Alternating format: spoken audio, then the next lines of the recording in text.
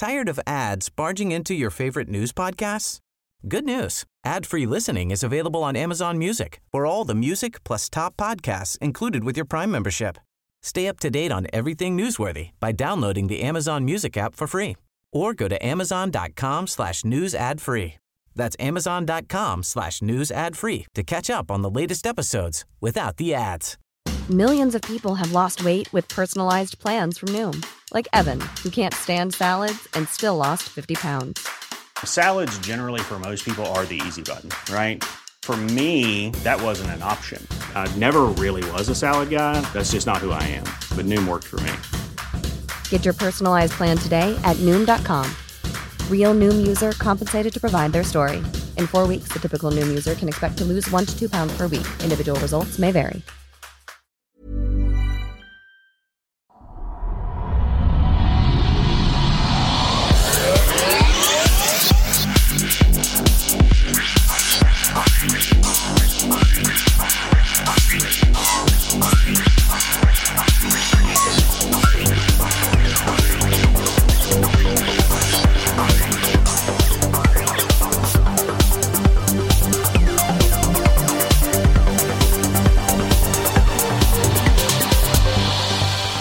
Hej och välkomna till podcasten Kvack som är nyheter på Skeptiska. Det är program nummer 237 för vecka 4 år 2018.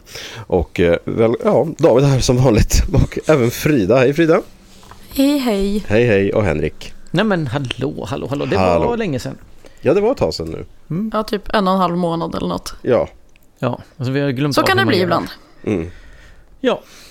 Det tenderar ju att bli lite så här. Alltså vi synkar ju inte våra ledigheter och våra ledighetsplaner direkt. Och sjukdomar och sånt där heller. Nej, exakt, det också. Fast jag är, som det kanske hörs, lite förkyld. Men när jag inte det å andra sidan som vi säger då. Mm. Ja, jag är inte förkyld men jag är väldigt hes. Jag har varit där i typ någon vecka, jag vet inte riktigt varför. Jag tror att jag har festat och skrikit för mycket, ärligt talat. Jag var på så jävla många fester förra veckan. Så, så här låter man då. Jag hoppas att det kommer gå över någon gång. Det visar inga tecken på att göra det så länge. Men. Förr eller senare kanske. Menar du eller så... festandet och skrikandet eller hesheten? Alltså både och faktiskt. Den här veckan får det fan bli lite lugnare. Hur är det med Henrik? Jo då, det är väl bra tror jag. Börjar hämta mig efter förra helgens skidåkning.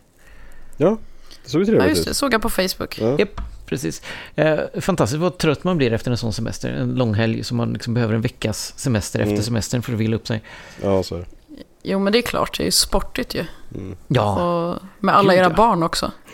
Och 2 extra tonåringar. Jaha. Herregud. Ja, de är inte avundsjuka på. Det är bra med dem för de hjälper ju till att ta hand om de små. Alltså mellanbarnen, de ser ju upp till de här tonåringarna så de hänger ju på dem, vilket liksom avlastar oss lite så vi kan koncentrera oss på de minsta. Ja, det är bra i och för sig. Så det är skönt. Yes. Ja, men det var en jäkla resa när vi skulle dit. Det kan man ju säga. Ni åkte en bit då? Vi skulle åka bil. Vi har ju en sån Caravelle 8 sitsar. Säten. Skitsam. Så Elliots 2 kompisar skulle möta oss uppe i Mora. De skulle ta tåg och buss upp. Och vi skulle åka så var det gott och väl. Vi skulle till Orsa då. Så vi skulle kunna checka in, packa upp våra saker och så åka ner till Mora och hämta upp dem och så tillbaka. Det skulle inte vara några problem. Så dagen innan så lyser engine warning-lampan på bilen. Jaha. Det här vågar jag liksom inte riktigt ignorera när vi ska åka bil i 6 timmar. Det är liksom, nej, jag får nog ta den till verkstaden. Och i värsta fall får jag hyra en bil, säger vi. Men så här, vi hade tänkt åka 4:30 på morgonen då för att vara uppe i god tid. Så men vi får delen direkt imorgon så vi förbereder allting och så sätter vi den här delen och så får ni den 7:15. Så men det blir lite försenat då, men vi kommer upp. Vi får inte lika god tid på oss, men det är liksom lugnt så. Så när min fru kommer och ska hämta bilen så de skickar ju fel del då, så att nej. 8:15 så kan vi nog ha, för vi har skickat iväg en snubbe och hämta rätt del. Så de skötte sig bra. Det var bra, de gjorde allt de kunde. Bra service ändå. Ja, skitbra. Så fort de såg, innan de ens pratat med oss, så de bara sätta i en bil, dra och så se till att skaffa rätt del. Liksom. Det här så då först 10:00 någonting som vi kom iväg då, så insåg att de här 2 grabbarna får stå i Mora och vänta i 2 timmar. Ja. Det är ju inte så roligt. Men vad ska man göra? Man kan liksom inte ändra på det. Och sen så man kommer lite längre upp på någon väg 26 eller jag minns, det spelar ingen större roll. Så står det en polisbil och så en polis som vinkar in på en annan väg liksom. Det var en omväg på 1,5 timme ungefär. En lastbil låg mitt över vägen. Nej. Gud. Jag får ringa till dem och säga att ni får vänta ytterligare 2 timmar ungefär då. Ja, så är det. Ja, så är det. Så de stod där och väntade länge. Ja, men det gick bra till slut ändå. Men det var en sån där dag som var gud, vi skulle varit framme vid lunchtid som senast och liksom haft gott om tid på oss. Hämta hyra skidor och fixa liftkort och allt sånt där. Men nej, vi kom fram vid 6-tiden någonting. Ja, det var inte förstört i alla fall. Semestern är mycket bra, antar jag. Nej. Och som jag sa till de här, liksom, nu är det inte bara och så åkte vi dit, utan nu finns det en berättelse kring det. Nu när man ska berätta om det här, det kanske inte är jätteroligt just nu, men när ni berättar om det här sen, exakt. så har ni en historia kring det. Ja, det är fantastiskt. Det här hände. Vi var tvungna att stå på stationen i Mora och det är inte så jäkla roligt, så vi började räkna allting. Det var det de roade sig med. De räknade golvplattor och lampor och allt möjligt. Så herregud, det finns en berättelse kring det, det är bra. Ja, men precis, alltid något.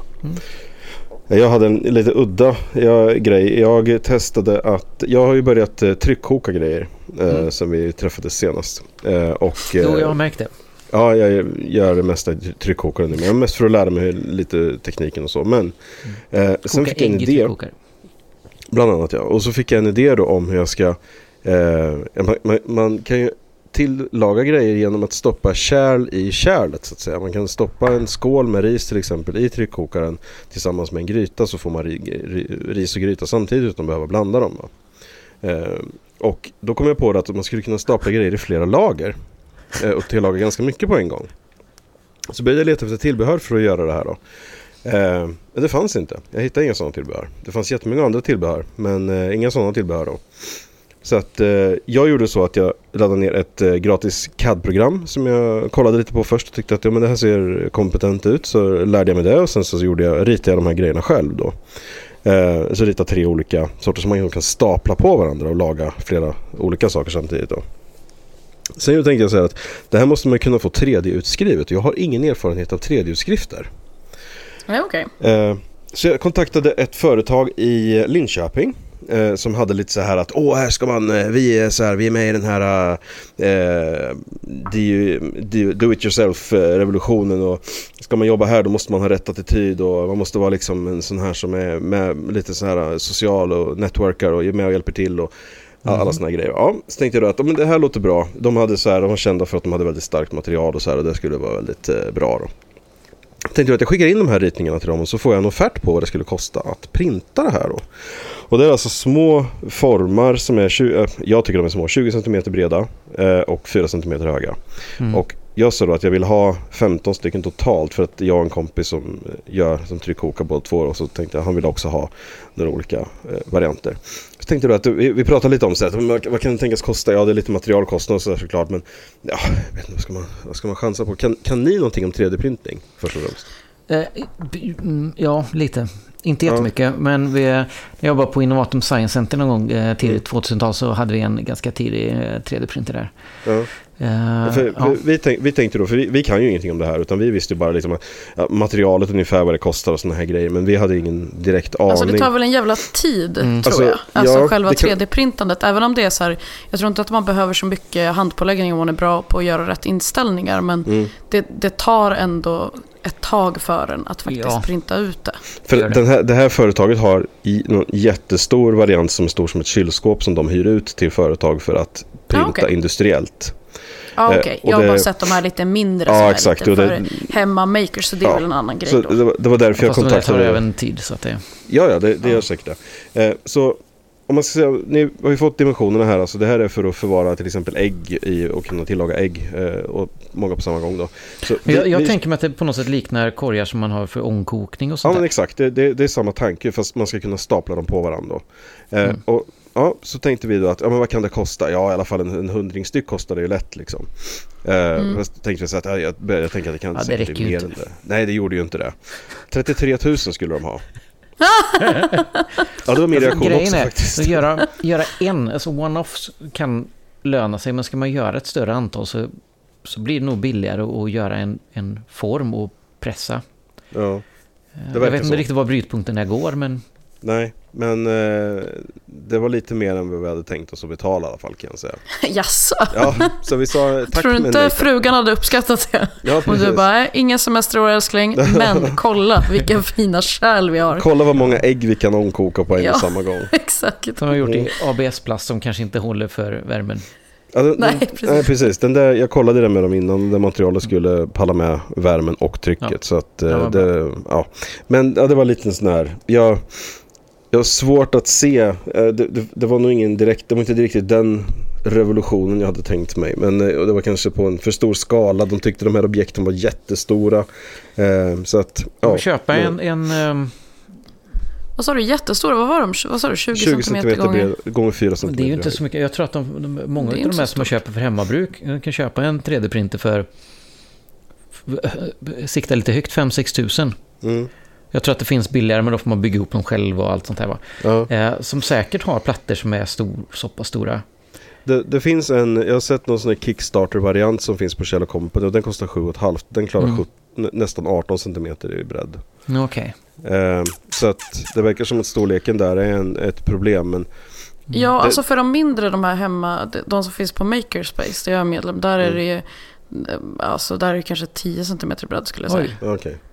Ja. Ja, men det hade varit betydligt billigare för mig i alla fall att köpa den här för 7,5 och sen köpa materialet som krävdes och sen printa de här själv. Precis. Ja, definitivt. Även med lite lärperiod för att trimma in den och, och sånt där, helt klart. Så är det du försöker säga nu, att du har köpt en 3D-printer? Nej, och jag tror inte jag kommer göra det heller. Men det hade ju varit lite kul, men nej. Varför har du köpt en 3D-printer? Jo, det var så att jag köpte en tryckkokare. Ja, precis. Se nu hur mycket pengar jag sparar. Ja, nej, men då kanske vi är redo att köra igång årets första nyhetsrond. Ja, spännande.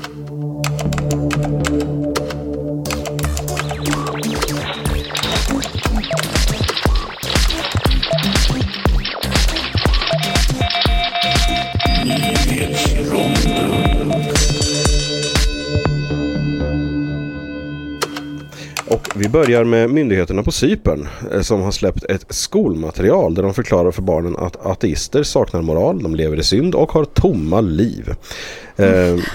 De påståendena som myndigheterna här använder är så otroligt daterande att det i sig kan man väl säga lite skrattretande.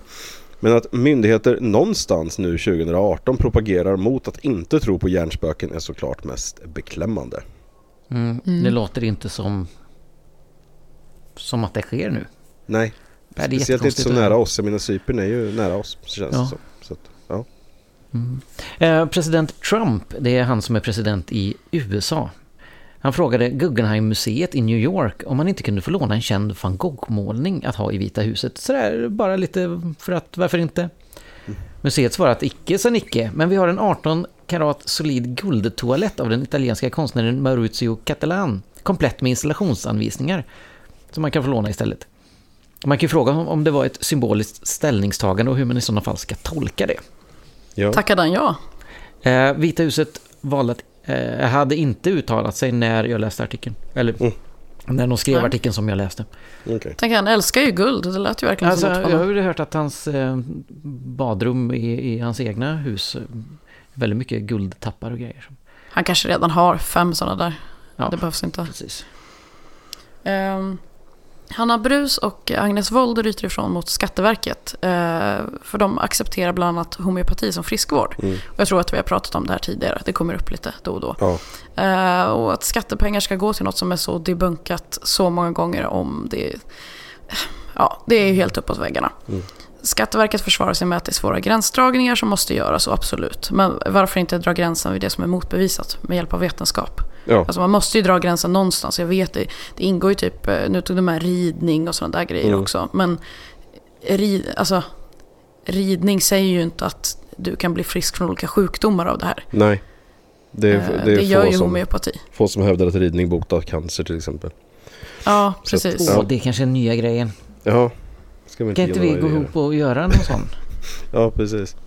Det går säkert att hitta någon som påstår det. Ja, men det för sig. Det är en sånt. Ja. En 34-årig man från Storbritannien som höll för munnen och näsan när han nös ångrade sig snabbt när luftstrupen på honom sprack. Ja, aj. Men du som sa att du höll på och nyser så mycket nu. Ja, men blev du lite nervös när du läste det där? Jag släpper ut det. Jag håller inte för. Har du kanske bara man är 34 år som det sker så att det kanske är lugnt. Man har ju vetat att det inte är bra att hålla inne nysningar. Men jag har hört det alltid. Jag har inte vetat att jag har sagt det, men det är väl lite utav en husmorsskröna på något sätt. Ja, men det är ganska ovanligt att det här sker, men jag har aldrig hört talas om det förut. Nej, det är ingenting vi rekommenderar. Nej, och i alla offentliga byggnader i Florida så kan det nu bli krav på att texten In God We Trust ska finnas tydligt uppvisat. Republikanen Ralph Masulu säger att det är viktigt att visa statens historia, att de faktiskt, citat, litar på Gud, slutcitat. Demokraten Larry Lee säger att nationen, citat, byggdes på Gud, slutcitat, och att det är hög tid att dagens ungdomar lär sig var skåpet ska stå. De går inte ens i kyrkan längre och drar upp byxorna, klippte och skaffar ett jobb, slyngel. Kanske inte riktigt så, men ändå. Lee avslutar med att säga, citat, vi tar Gud ut ur allting, slutcitat. We take God out of everything. Det här är ju alltså då också okonstitutionsenligt. Ja, det är det absolut. Ja. Så det blir väl ingenting med det, hoppas vi.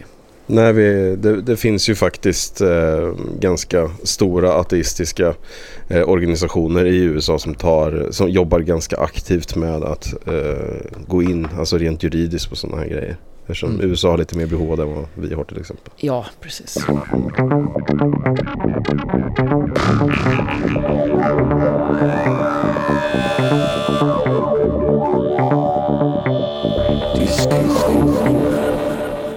Ja, nog om detta då. Vi slänger oss in i diskussionsronden. Och Frida ska börja med den här familjetragedin som vi nog har hört talas om allihopa.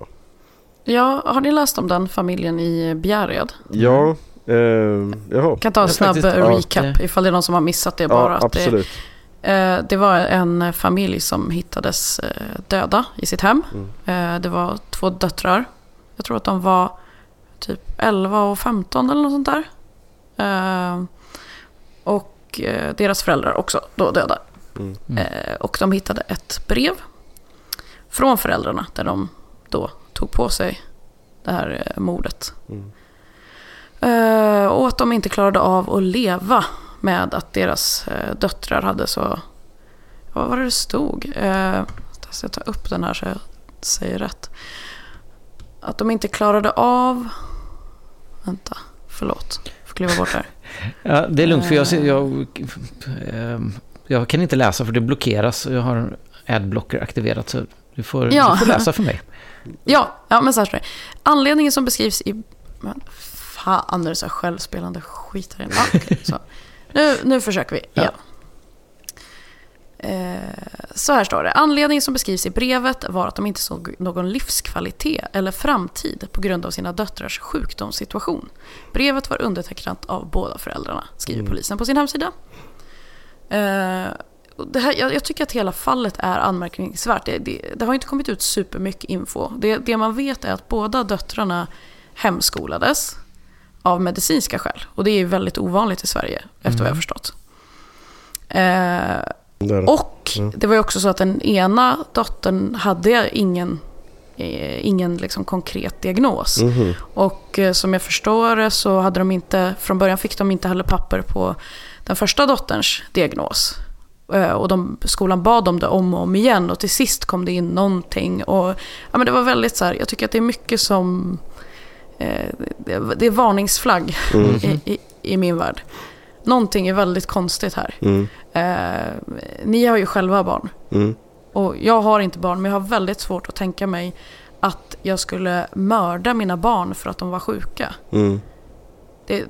Nu har den sjukdomen som det sägs att barnen hade är ME eller CFS, som också kallas kroniskt trötthetssyndrom. Okej. Och det låter ju kanske inte så allvarligt, men vissa som har den här sjukdomen är liksom sängliggande 23 av 24 timmar på dygnet. Så och det kan vara många olika symptom i sjukdomen. Det kan vara smärta och det kan vara trötthet och det kan vara många olika saker. Och det är en svårdiagnostiserad sjukdom. Det kallas för så här uteslutnings... att man måste utesluta alla andra sjukdomar typ. Ja, det är väl mycket så när man ska beskriva mer eller mindre. Alltså det är ganska många sjukdomar ändå som är såklart, men alltså att man kan inte mäta det kanske så att du kan inte mäta trötthet på det sättet. Om någon säger att de känner sig trött, vad ska man säga då? Precis. Och det har varit en lite omstridd diagnos i många år också, men vad jag förstår nu så är den alltså den tas mer på allvar nu, men det har under lång period har det varit så att det är lite så här slaskdiagnos har det sett som typ. Okay. Och att det är lite luddigt och så vidare. Men en sak som jag läste om den här sjukdomen är att för många blir det här kroniskt och de blir inte av med det, men en del blir faktiskt friska. Okej. Och då tycker jag det är ännu konstigare. Alltså, jag läste någonstans också att föräldrarna hade åkt till Tyskland för någon typ av behandling. Och Tyskland är ju tyvärr också mycket varningsflagg i. Alltså, för det finns mycket suspekta grejer där. Nu vet jag inte vad det var för behandling de var på där. Men jag tycker det känns så konstigt att man inte ger sina barn en chans att bli frisk när det är en sjukdom man faktiskt kan bli frisk ifrån. Jättekonstigt. Eller? Vad säger ni? Ja, det är klart. Alltså det är... Jag vet inte riktigt vilken sorts... Alltså... Ja... Det är väldigt svårt. Alltså jag kan ju förstå till viss mån. Alltså det måste ju vara värre ändå. Som trötthetssyndrom. Det är klart att det kan ju vara handikappande på många sätt. Alltså att man knappt kan lämna hemmet. Alltså att det blir att man... Absolut. Ska man bara köra runt sina barn sovandes i bilen. Alltså det blir ju ingen... Jag förstår det. Men som du säger, det är ju inte så att det är skillnad till exempel att säga att man har ett barn som 22 timmar om dygnet ligger och skriker i smärta. Att man ser att barnet har mer ett aktivt lidande snarare än att barnet missar saker. Det skulle ju förmodligen som förälder kännas värre. Men det är ju så otroligt många föräldrar som kämpar och inte... Alltså som kämpar med barn som har diverse diagnoser. Ja, och klarar det gravt handikappade som behöver upppassning i stort sett hela tiden. Ja, precis. Som klarar det. Med hjälp, det finns hjälp att få. Ja, det är ju det också. Att man kan ju få hjälp och man kan ju alltså... Och så som jag förstod på det här fallet så hade ju grannar och så hade ju sett de här barnen leka i trädgården senast i somras och sådär, och alltså barnen verkade ju ändå vara aktiva i viss mån. Ja, och de ville börja skolan igen och skolorna försökte sätta in liksom vilorum och försökte göra olika anpassningar så att de skulle kunna gå i skolan, men det funkade inte, och varför det inte funkade, det framgick inte riktigt. Nej. Jag tycker någonting är väldigt suspekt när det inte... Alltså, bara att det har slutat på det här sättet är ju extremt sorgligt och väldigt konstigt. Ja, jag har sett lite olika diskussioner och sådär, och vissa, men det är, oj vilken sorg. Men alltså det är ändå 2 människor som har mördat sina barn. Det får vi inte glömma. Det är inte en logisk handling på något sätt. Nej, alltså det är ju det är ju, vad man ska se, det är ju inte en tragedi som har inträffat, alltså på det sättet. Det är klart att det är fruktansvärt tragiskt, men att en tragedi som inträffar, det är ju en bilolycka till exempel. Men det här är ju faktiskt, som du säger, det är 2 föräldrar som har mördat sina barn. Ett aktivt val de har gjort. Ja, och det är det. Och då är det ju alltså bara... Hur kan man på något sätt kan man se någon form av rationellt agerande i det här? Förmodligen inte. Och även om det finns ett avskedsbrev så verkar det ju inte det som att det gav någon direkt tydlighet i alltså vad det här egentligen är för någonting. Det kan förklara i viss mån hur föräldrarna har resonerat. Men och sen är det ju det att det är inte så att man i efterhand via exempelvis en obduktion kan komma fram till att de hade den här kroniska tröttheten. Nej, precis. Det man kan göra är väl att testa ifall det kan vara någonting annat. Alltså Münchhausen by proxy eller någonting. Om man kan hitta olika läkemedel i hemmet kanske eller någonting sånt där. För så kan det ju faktiskt vara. Jag säger inte att det är så, men det med tanke på hur det slutade så känns det ju, alltså, det känns ju inte som att de ville sina barn väl, för att jag förstår inte hur man kan göra så. Då är man inte vid sina sinnens fulla bruk. Om man ser det som sin enda utväg att döda sina barn. Alltså, om man känner, men det är fullkomligt normalt. Jag förstår agerandet, så hade jag blivit lite orolig för det.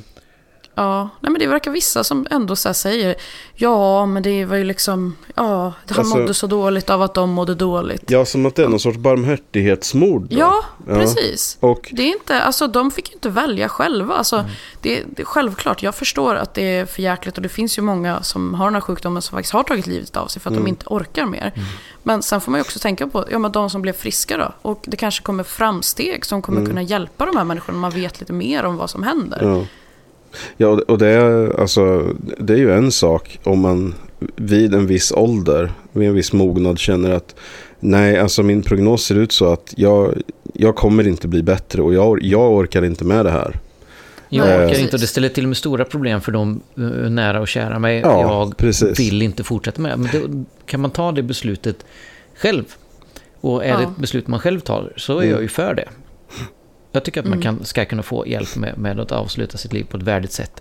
För om man inte får det så ökar ju risken med att man gör det på ett ovärdigt sätt, man tar livet av sig ändå. Ja, kanske i värsta fall då ta med sig andra trots att man inte avser det. Nej, det kan ju jag har förstått att det är en del olyckor som är lite förtäckta självmord också. Ja, det är klart. Nej, men det är svårt. Men då det är ju inte det handlar om här, vad jag förstår. Utan det här är föräldrarna som tagit ett beslut, ett väldigt själviskt beslut, att nej, men det här är för jobbigt för oss. Ja, vi ser ingen kvalitet i våra liv. Och då kan man ju tänka då att dels då de här föräldrarna, men det är ju en sak, men de här som sen då uttrycker en sorts sympati gentemot föräldrarna här. Jag tycker att det ger en lite bitter eftersmak om man sätter det i relation till då alla föräldrar som kämpar dagligen. Verkligen. Med bravur och hanterar såna här grejer hos sina barn. Se till att barnen får ett drägligt liv. Och alltså att de kan göra saker, de kan uppleva saker och de får följa med på grejer och så här. Och det finns föräldrar som gör det, och som är barn som har betydligt värre diagnoser än det här då. Ja. Ja, verkligen. Och viger sina liv åt det utan att ta till såna här åtgärder. Det finns ju tusentals sådana i Sverige idag. Alltså man vet inte vad man klarar av innan man utsätts för någonting. Och jag vill ju tro att de flesta i en sån situation agerar så som man hör många föräldrar, som du säger, dedikerar sitt liv. Man slutar jobba, man får stöd för att kunna vara hemma och ta hand om sina barn. Man får ersättning för det. För att det är det som är viktigt nu. De flesta reagerar ju ändå så.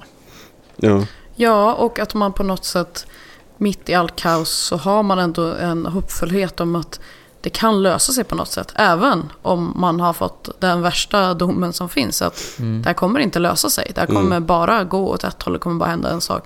Så är det ändå den här liksom hoppfullheten kvar, att nej, men nu ska vi göra det bästa av situationen och försöka hitta de glädjeämnen som finns, och kanske någonting kommer hända, vem vet liksom. Att man verkligen jag tycker det låter så otroligt konstigt att två vuxna människor kan enas om att döda sina egna barn. Och sen får man ju tänka på också just faktiskt ur den aspekten också, att de här barnen var ju faktiskt väldigt unga.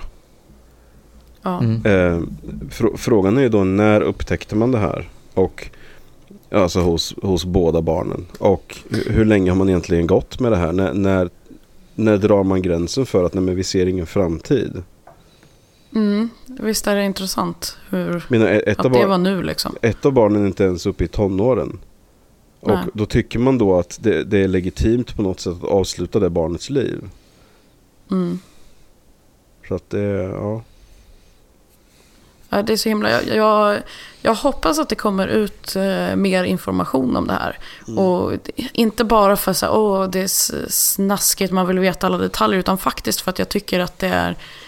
Om det här kan hända i en sån familj som typ alla tyckte att det där var ju en helt vanlig, liksom, välbeställd familj, inget konstigt med dem, då måste vi ändå veta vad fan var det som hände, så att man kan hålla utkik efter varningssignaler i andra familjer. Tired of ads barging into your favorite news podcasts? Good news. Ad-free listening is available on Amazon Music for all the music plus top podcasts included with your Prime membership. Stay up to date on everything newsworthy by downloading the Amazon Music app for free or go to amazon.com/news ad free. That's amazon.com/news ad free to catch up on the latest episodes without the ads. Millions of people have lost weight with personalized plans from Noom. Like Evan, who can't stand salads and still lost 50 pounds. Salads generally for most people are the easy button, right? For me, that wasn't an option. I never really was a salad guy. That's just not who I am. But Noom worked for me. Get your personalized plan today at Noom.com. Real Noom user compensated to provide their story. In 4 weeks, the typical Noom user can expect to lose 1 to 2 pounds per week. Individual results may vary. Ryan Reynolds here from Mint Mobile. With the price of just about everything going up during inflation, we thought we'd bring our prices down.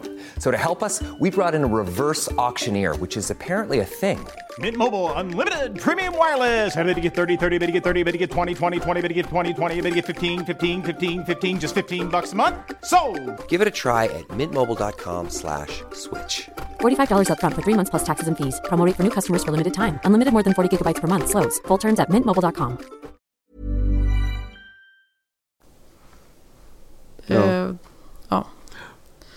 Men vi får se, jag vet inte hur mycket polisen kommer att lämna ut i och med att det är gärningsmannen eller gärningskvinnan eller gärningsmännen är döda. Ja, exakt. Nej, det sa de ju ganska snabbt att det här det har ju skett det är ett mord, men de letar inte utanför huset efter gärningsmannen.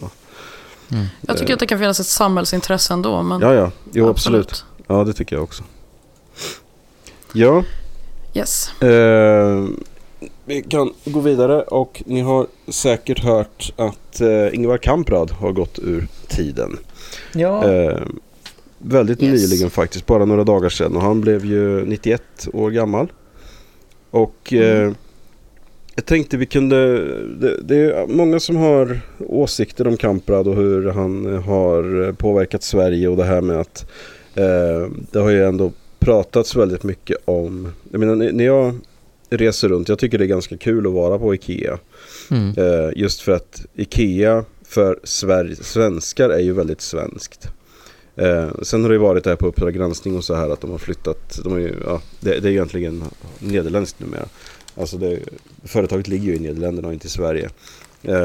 Men oavsett så har det ju inte, det är ju inte så att man att IKEA, för det är fullt av träskor och tulpaner, utan nej, snarare... och i samhällsmedvetandet hos människor, om man säger IKEA, så tänker man på Sverige oavsett var i världen man är. Det är inte så att man helt plötsligt, för att de flyttar huvudkontoret eller skriver sig någon annanstans, att ja, men IKEA, det är ju nederländskt. Nej, det associeras med Sverige, och det är promotion på något sätt för Sverige när de finns någonstans. Och jag tycker att det är kul att man, som jag har varit på IKEA i Hongkong alla gånger jag har varit där, och att man kan åka till IKEA i Hongkong och köpa OLV-chips till exempel. Det är lite dåligt när man är svensk liksom. Men det låter som man borde kunna skaffa OLV-chips lite billigare än åka till Hongkong för att köpa det. Ja, men det är inte lika roligt. Nej. Men då i alla fall så är det ju det också, att det är ju självklart så att kritiken som folk har haft mot Kamprad och IKEA och allt det här, men det riktas ju såklart mot Kamprad, eftersom han är ju ändå central figuren i Ikea. Det är han som är Ikea egentligen. Alltså ansiktet. Tänker man Ikea så tänker man ju Kamprad liksom. Ja. Och då har det ju varit det här då att det som har lyfts fram mest egentligen från en massa olika håll, jag tror det som har cirkulerat mest är väl egentligen det som Ung Vänster skrev, eller inte hela Ung Vänster men en representant från Ung Vänster, och han konstaterade ju det här med nazistkopplingarna och det här som han hade, alltså som han har alltså pratat om själv också i sin ungdom, att han var en nazist va? Och även då har hyllat såna här nationalsocialistiska profiler även så sent som 2010. Ja, det visste jag inte. Och ja, det finns lite såna här grejer va, som, och då är det folk som tycker då att det här ska man inte prata om nu när han precis har dött, och så finns det andra som tycker att det är väl då man ska prata om det, för det då är det aktuellt. Just för att den här hyllningskören, den odelade hyllningskören tenderar att komma fram när någon sån här för oss stor profil har gått bort va? Och personligen kan vi säga att jag är väl lite delad i den frågan. Jag tycker väl egentligen att för min del så är det inte, jag har inte på något sätt helgonförklarat Kamprad va? Men sen kan jag väl förstå, alltså, jag tycker att det blir lite märkligt ändå när en sån offentlig profil som man då profilerar som alltså Sveriges bästa PR och allt det här, att man då av respekt för familjen så att säga då inte ska säga vissa saker, men det är ju, alltså familjen har ju sitt alltså de har ju sin process. Jag tror inte de läser allt som står i media, och tror inte de säger någonting i media som de inte känner till om Ingvar redan. Så att jag tycker snarare att det kan vara bra kanske att ha en lite nyanserad bild av det hela. Att man säger att han var en människa som alla andra, och han hade brister, och vissa av dem var allvarliga. Alltså får man lov att säga. Jag menar, nazistkopplingar och så är ju inte några små detaljer. Nej, och jag tycker att vi bör kunna ha sådana samtal och en sån dialog kring, alltså det behöver ju inte på något sätt heller göra att vi helt plötsligt ska ogilla hela Ikea-grejen för att han var på ett visst sätt. Man kan skilja på vissa åsikter och vissa handlingar från varandra även om det är en person som står för det. Alltså står för identiteten av Ikea, så kan Ikea ändå vara frånkopplat på något sätt. Om vi har diskussionen på ett vettigt sätt. Inte det här bara totalt blockera och ignorera det är inte rätt sätt att gå. För det, då kan man inte komma vidare. Då kan man inte bearbeta det. Nej, precis. Nej, så är det definitivt. Så att, Ja, jag känner väl så här att ifall någon vill kalla mig nazist så får de gärna göra det när jag är död i alla fall. För då behöver man inte höra det. Det är jätteskönt. Nej, precis. Men sen tycker de väl kanske då att hans släkt och nära familj kanske inte tycker att det är så kul att höra det. Men, nej, men vad kul att höra. Det så vet de nog redan om det. Ja, precis. Det är det jag menar. Det är inte påhittat då. Alltså jag vet inte, jag har inte hört det, jag har inte varit där, men vad jag förstår så är det dokumenterat, så att man kan inte säga att det är inte någonting som är helt taget ur luften. Det är inte någonting man säger helt plötsligt nu för att han inte kan försvara sig så ska vi hitta på någonting om honom, utan det är faktiskt precis saker som har hänt. Och jag tycker det är viktigt att prata om det också. Men det får vara en vettig dialog kring det. Jag tycker inte att dialogen ska handla om huruvida man får ha den eller inte. Alltså det är väl en del av dialogen i och för sig liksom, tycker man kan liksom diskutera också, men jag tycker att en dialog kring sånt här är bra, för det får upp ögonen för människor och personer. Alltså hur man kan bete sig. Jag tror att andra personer i framträdande ställen kanske tar en till funderare kring, även om man har vissa åsikter så kanske man inte yttrar dem. Man försöker kanske sätta en liten gräns mellan sin offentliga person och sin privata person. Om man står för ett stort internationellt företag så kanske man börjar tänka på hur man som symbol för det här företaget uttalar sig och beter sig. Förutom om man heter Donald Trump då. Ja, men han... Ja. Det bara känns som att han hade kunnat ta till sig av det där lite grann kanske. Ja, nej, men jag orkar inte ens. Nej. Stabilt geni, säger bara det. Stabilt geni. Just det. Nej, men det är i alla fall så med nazistkopplingen och så har ju Kamprad själv sagt att det här han var det som, alltså han var aktiv nazist som i sena tonåren och en bit in, vad jag förstod, i 20-årsåldern.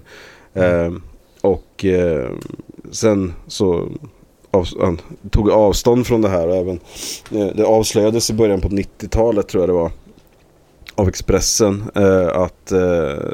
att han hade varit aktiv nazist, och han tog ju, nej, början på 80-talet ska det ha varit, och då tog han ju, sa han själv att det här var ett av hans livs största fiaskon då, hans deltagande i den här rörelsen. Så får man ju komma ihåg att han var ju, alltså, han är ju alltså 91 år, eller var ju 91 år gammal då, så han var ju ganska ung när han, alltså nazismen i sig var ju ung när han var aktiv. Det var många andra som var det också, så att det, ja, alltså det försvarar inte på något sätt, men vi får inte glömma, som du säger. Det behövs en kontext ändå, och sen var det ju någon sån här ledare då, någon sån här extrem ledare då, som han inom den här rörelsen då, som han har hyllat även på senare år, men ja, och det i sig är ju såklart beklämmande, men ja, man ska inte ursäkta. Man vet ju inte någonting om Ingvar Kamprad egentligen. Hans möbelimperium har ju väldigt lite med hans ideologi att göra, alltså politiska ideologi, va? Så att men ändå, det är inte så att han var, så att säga, aktiv nazist när han dog, eller att han var det ens de senaste åren, ganska många senaste åren, utan det var ingenting direkt som tyder på det just, men det är tillräckligt, det är beklämmande det som är, och jag kan förstå att man vill nyansera bilden. Definitivt. Absolut. Sen tycker jag också att en grej som är viktig är att man kan vara en idiot när man är ung, och sen kan man också växa och lära sig saker och inse saker om världen och förändra sina åsikter, om det nu är så. Om det är som att som du säger, att han sa någonting vidrigt 2010 eller vad det var, ja, då gäller ju inte det. Men jag kan tycka att ibland att man rotar i någons förflutna, och så hittar man någon unken åsikt som den personen inte alls står för längre. Man ska ändå behöva stå till svars för gång på gång. Ja. Det kan jag tycka blir lite tjatigt i längden. Sen är det självklart, det beror helt på vad det är, men om vi snackar bara rena idiotiska åsikter, så hoppas man ju att de flesta växer upp ifrån det. Och att det då är det som är det viktiga, inte vad man en gång tyckte. Ja. Eller? Ja. Jo, men det tycker jag väl. Det måste man ju kunna acceptera, att folk lär sig saker, och det är ju ganska många människor som har gått ur såna här extremrörelser och sen börjat jobba mot dem också. Men det finns ju ingenting som tyder på att Kamprad har gjort det, vad jag vet. Men nej, men jag tycker man ska uppmärksamma då, alltså, om det som man säger, att man lär sig någonting, att man går vidare, att man får en större insikt, kanske säga att nej, men jag hade fel. Tänk vilken stor grej jag kan erkänna. Ja. Jo, det är inte nej, han har ju i alla fall framställt sig själv som en väldigt ödmjuk person i intervjuer och sådär. Precis, för det är verkligen ödmjukt att säga jag är så ödmjuk. Jaha, precis. Det är väl en av de få sakerna som man egentligen inte kan påstå om sig själv. Nej, men han framstår som det. Alltså att hur han pratar om saker och ting, hur han pratar om sig själv och hur han ser på sin framgång och allt sånt där. Va? Så att, jag menar, han har ju, så som jag har förstått det, jag känner en hel del folk som har jobbat på IKEA, och det är ingen som har sagt att det är på något sätt en dålig arbetsplats. Och att det har varit väldigt viktigt då för Kamprad speciellt då, att det ska vara det, va? Med personalförmåner och allt sånt där och sådär. Så det, ja. Men som sagt, det finns ju andra sidor av det också. Som jag kan nog känna ändå att det är väl rätt tillfälle att nyansera bilden om det behövs. Men sen kan det framställas på olika sätt, såklart. Sen är det ju så också, det är en del av det här är ju då att, så som det brukar framhävas i sådana här sammanhang som jag tycker kan bli lite skevt. Man kan säga då till exempel då, när man pratar om en person som har byggt upp ett sånt här stort företag, så ska man ju tänka på att sådana stora företag gagnar ju i regel specifika orter, absolut, som får en boost av att de får ett sånt här stort varuhus och att det kommer mycket folk dit. Så här. Man skapar mycket jobb på den platsen. Men när man säger då att han har haft de har ju 131 000 anställda i 41 länder. Och då låter det som då, så som det framställs då av folk som älskar den här typen av verksamhet. Och jag tycker Ikea är bra. Jag har väldigt mycket från Ikea själv. Så att jag har absolut ingenting emot Ikea på det sättet. Men så som det framställs då är att de har skapat 131 000 jobb. Det är så det ofta presenteras. Så att han har genererat jobb. Men det är ju inte Ikea som har skapat behovet av möbler. Det är det här min redan. Nej, men innan Ikea fanns hade folk inte möbler. Nej, de satt ju på golvet.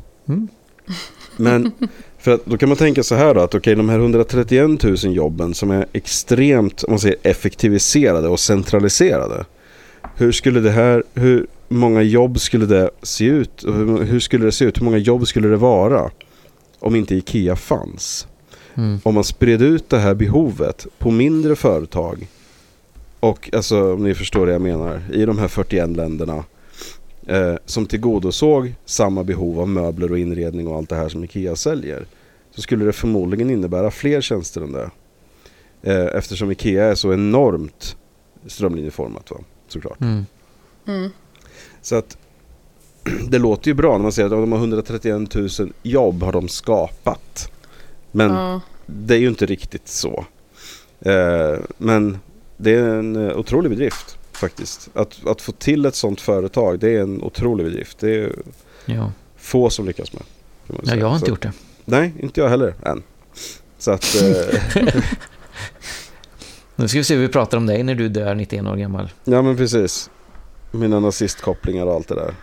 Ja, helvete. Det finns mycket dokument vi ska läcka då. Ja. Mycket värre grejer än det här. Ja. Nej, men jag tyckte i alla fall att man borde kommentera, för att det är ändå en stor person, får man då säga, en känd person som har påverkat väldigt mycket, om inte annat. Precis. Så att, ur den aspekten så. Jag tycker dock att det blev lite väl många sådana här skämt. Hoppas de inte glömde skruvar till hans kista och sådana där grejer. Alltså typ 70 sådana på Twitter. Jaha, okay. Så mycket möbler som jag köpt från Ikea, och en gång har det saknats en skruv, och då så fick jag den. Snabbt. Det var inte en fråga, har du slarvat bort den själv eller man bara, nej, det är bara att hämta. Plopp, så dök det upp. Inga problem. Så vad fan klagar folk över egentligen när det kommer till det? Nej, det är ett ganska trött skämt. Det är snarare så att det oftare är en skruv för mycket, någon fäller åt det hållet. Ja, det har jag varit med om flera gånger. Jag tror nog att det var, alltså det är nog mer en sån här, alltså tidig Ikea-grej. Att jag kan tänka mig att säg 70-80-talet så var det säkert mycket vanligare att det saknades grejer. Men det var nog innan det kom robotar, skulle jag tro. Så att just nu så tror jag inte det är så vanligt. Och som sagt, är det någonting så får man ju faktiskt det är bak och hämta. Så att, ja. Ska vi gå vidare? Ja, det tycker jag. Jag har inte hittat någon direkt bra kvackdjur den här veckan, men en 1000 kvack däremot. Det är inte så tokigt det. Nej, och jag vill bara rikta allas uppmärksamhet mot Mats Reimer och hans blogg på Dagens Medicin. Och han har då tittat på en hel del faktiskt av det som doktor inom citationstecken mer eller mindre då, Sanna Edin då. Nej, är hon tillbaka nu igen? Det verkar ju då som att hennes företag Dr. Sannas då är på väg att noteras på börsen. Och då är det så att man fyller i då i det här prospektet då som fylls i då, så listar bolaget olika risker då för lönsamheten i det här företaget då. Och en risk då som man skriver så här då, rubriken på den är en riskrelaterad till kommunikation avseende produkternas effekt. Och så här förklarar man det då. Enligt bolagets bedömning följer Dr. Sannas korrekta sätt att kommunicera produkternas effekt. Dock finns det en risk att exempelvis Livsmedelsverket gör en bedömning att något som kommuniceras om produkternas effekt är inkorrekt. Så okej. Ja, så det finns alltså en risk då att kunniga myndigheter inte riktigt gör samma bedömning som inom citationstecken Dr. Sanna då gör. Så att Mats Reimer då går igenom en hel del olika grejer här med allt detox och han konstaterar också att den gode doktorn då har inte riktigt koll på alla termer och blandar ihop saker och lite så här. Så att ja, en väldigt bra genomgång av Mats Reimer, och jag tycker att vi länkar till den här så kan alla läsa igenom den. För att det är värt att läsa om inte annat. Tydligen är det så här då, han skriver själv här då efter några dagar här bara att hon har ändrat texten om ett sköldkörtelpaket som hon säljer efter han har skrivit om det här då. Ett paket med sköldkörtlar i? Ja, man kunde hoppas det, men det var inte riktigt så. Det var någon detox av sköldkörteln tror jag. Men i alla fall det var en väldigt bra genomgång. Så att vi länkar det, så kan alla läsa, och vi säger 1000 kvack till Mats Reimer för den här goda genomgången. Bra. Ja. Då ska vi se här om vi ska ta och gå vidare och avsluta med en insändare kanske. Ja, varför inte? Ja. Det var ett tag sedan. En insändare, det här är en replik, alltså ett svar till en tidigare insändare.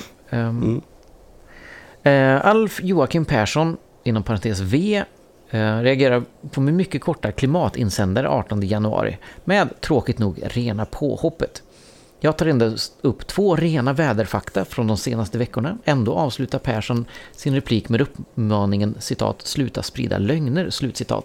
Persson verkar reflexmässigt upprepa det som klimatalarmismen står för, det som är politiskt korrekt i Sverige. Som klimatobservatör åt SMHI sedan 1984 har jag noga studerat klimathistoriken.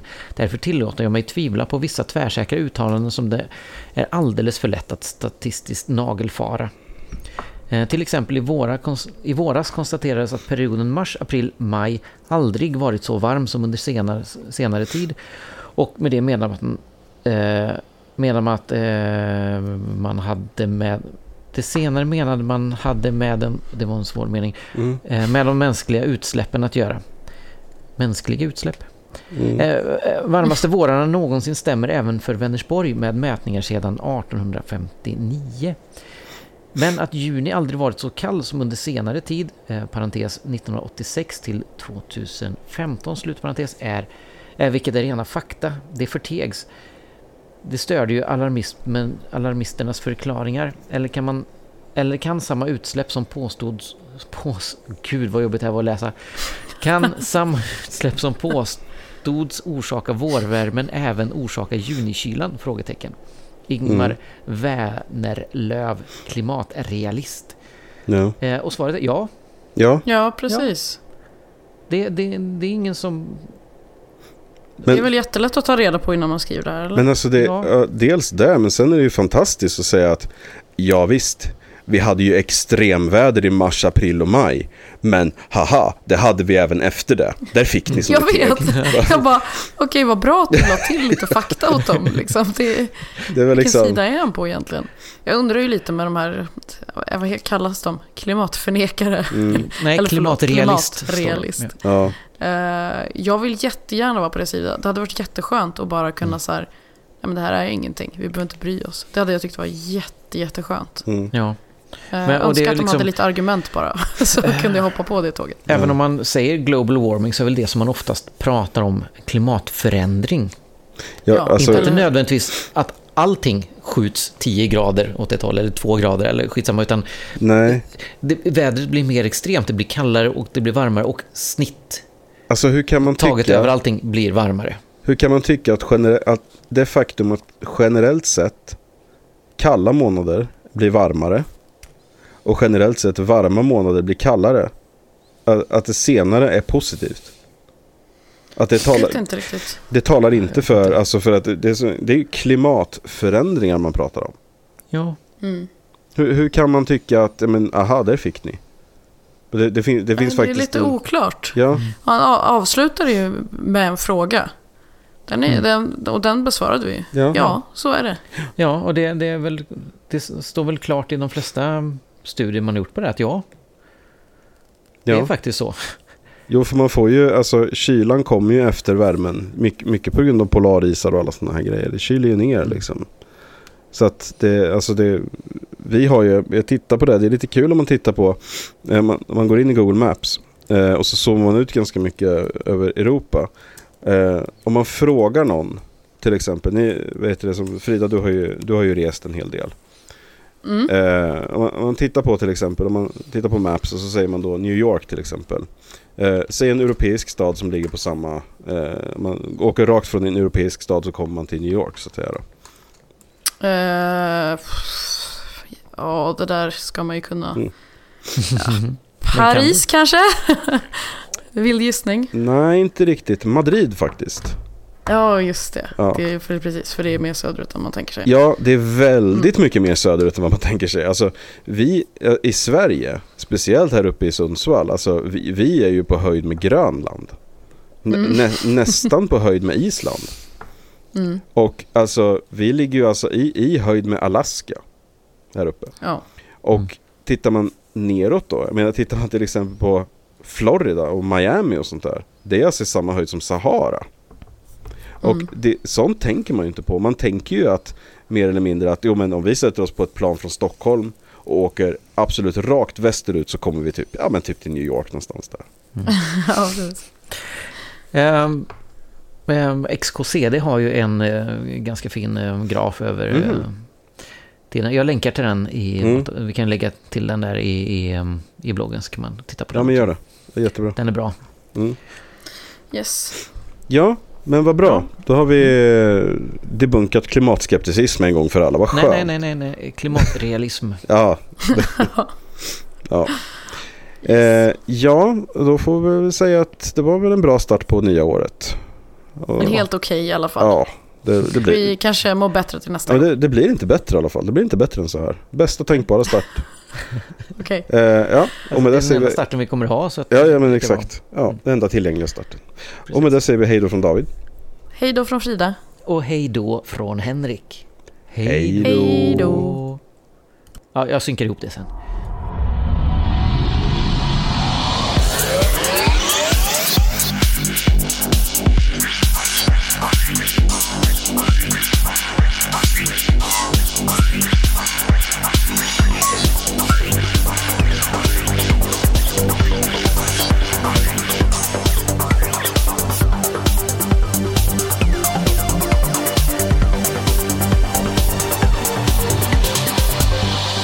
Du har lyssnat på den skeptiska podcasten Kvack som är nyheter på skeptiska.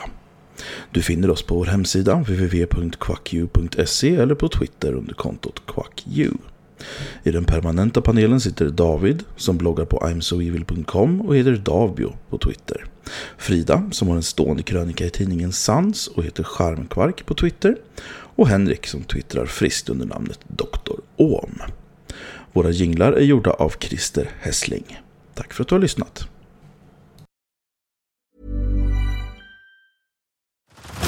Head over to Hulu this March, where our new shows and movies will keep you streaming all month long. Catch the award-winning movie Poor Things, starring Emma Stone, Mark Ruffalo, and Willem Dafoe.